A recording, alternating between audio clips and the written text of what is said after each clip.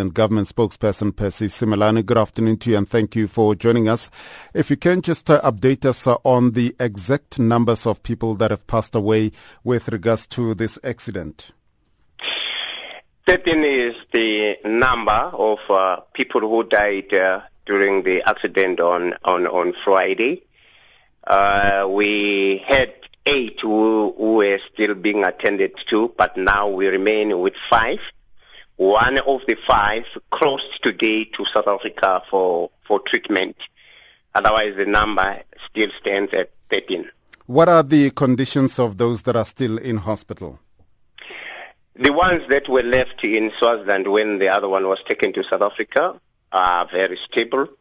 And the one that crossed to South Africa is a little bit worse than the 4 that remained in Swaziland. But we do hope that she's going to make it.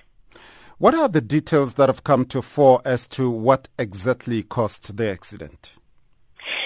His Majesty the King has called for a thorough investigation into the accident. Until there is a report, we won't be able to say as to what exactly happened, particularly because one of the drivers has already been charged. Like you said, he is appearing tomorrow in Manzini. He has already been charged. So we won't be able to know until the report is out. His Majesty the King has called for a situation whereby there is a thorough investigation into the matter. Likely, about 4 trucks were involved in the accident. The one that is believed to have caused the accident was driven by the gentleman, the 46-year-old gentleman that has been arrested already.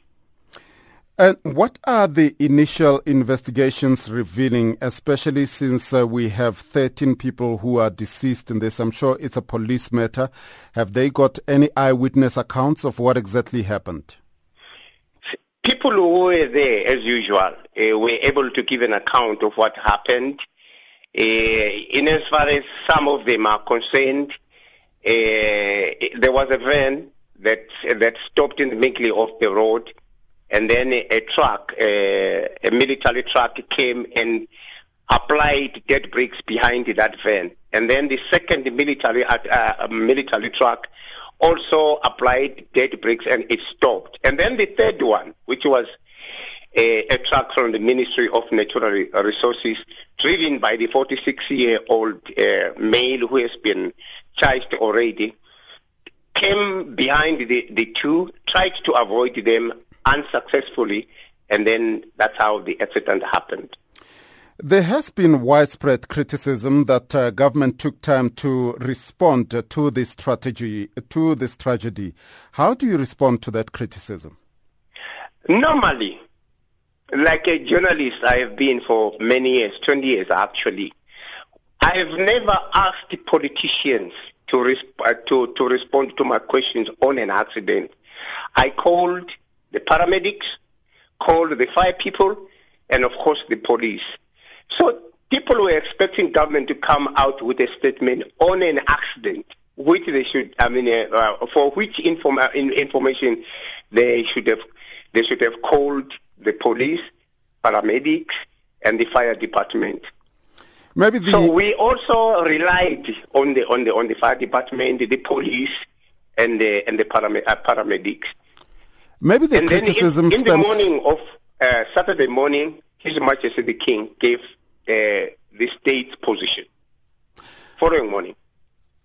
We're just speculating that the criticism might stem from the fact that these girls were on their way to a function that was being hosted by Your Majesty. Yes. And hence they expected government to respond. This was an accident because this was an accident attended to by the police. In a normal situation, you call the police, like I said, call the paramedics to get statistics of maybe the number of people who have died there or what happened. And in a situation like that, no ordinary person comes anywhere. Even if you are in a government official, you don't go there. They normally tell you that if you come anywhere close to that, the scene of accident would be contaminated. We depend on them. There was just no way we could have come out to say how many people have died before the police before the police compiled their report and started releasing it. It was very difficult because we were not there.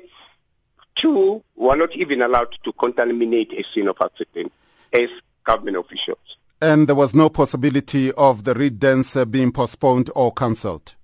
There was no possibility of it being cancelled because it falls in the bracket of those traditional practices that cannot be stopped once they have started, such as marriages.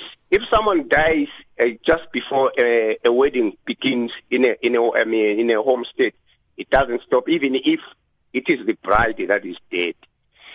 I don't know whether no, you were not around when the father of the present king died. It was during the Incwala ceremony, which is the most sacred of all the ceremony, the traditional ceremonies that happen in this country. He died during Incwala, and the Incwala continued despite the fact that the king had died. Actually, the Incwala is danced around the king. He died during Incwala. That is the grandfather of the present king. He died during Incwala. The Incwala did not stop. So the Reed dance falls within that bracket of ceremonies or practices that cannot be stopped once they have started.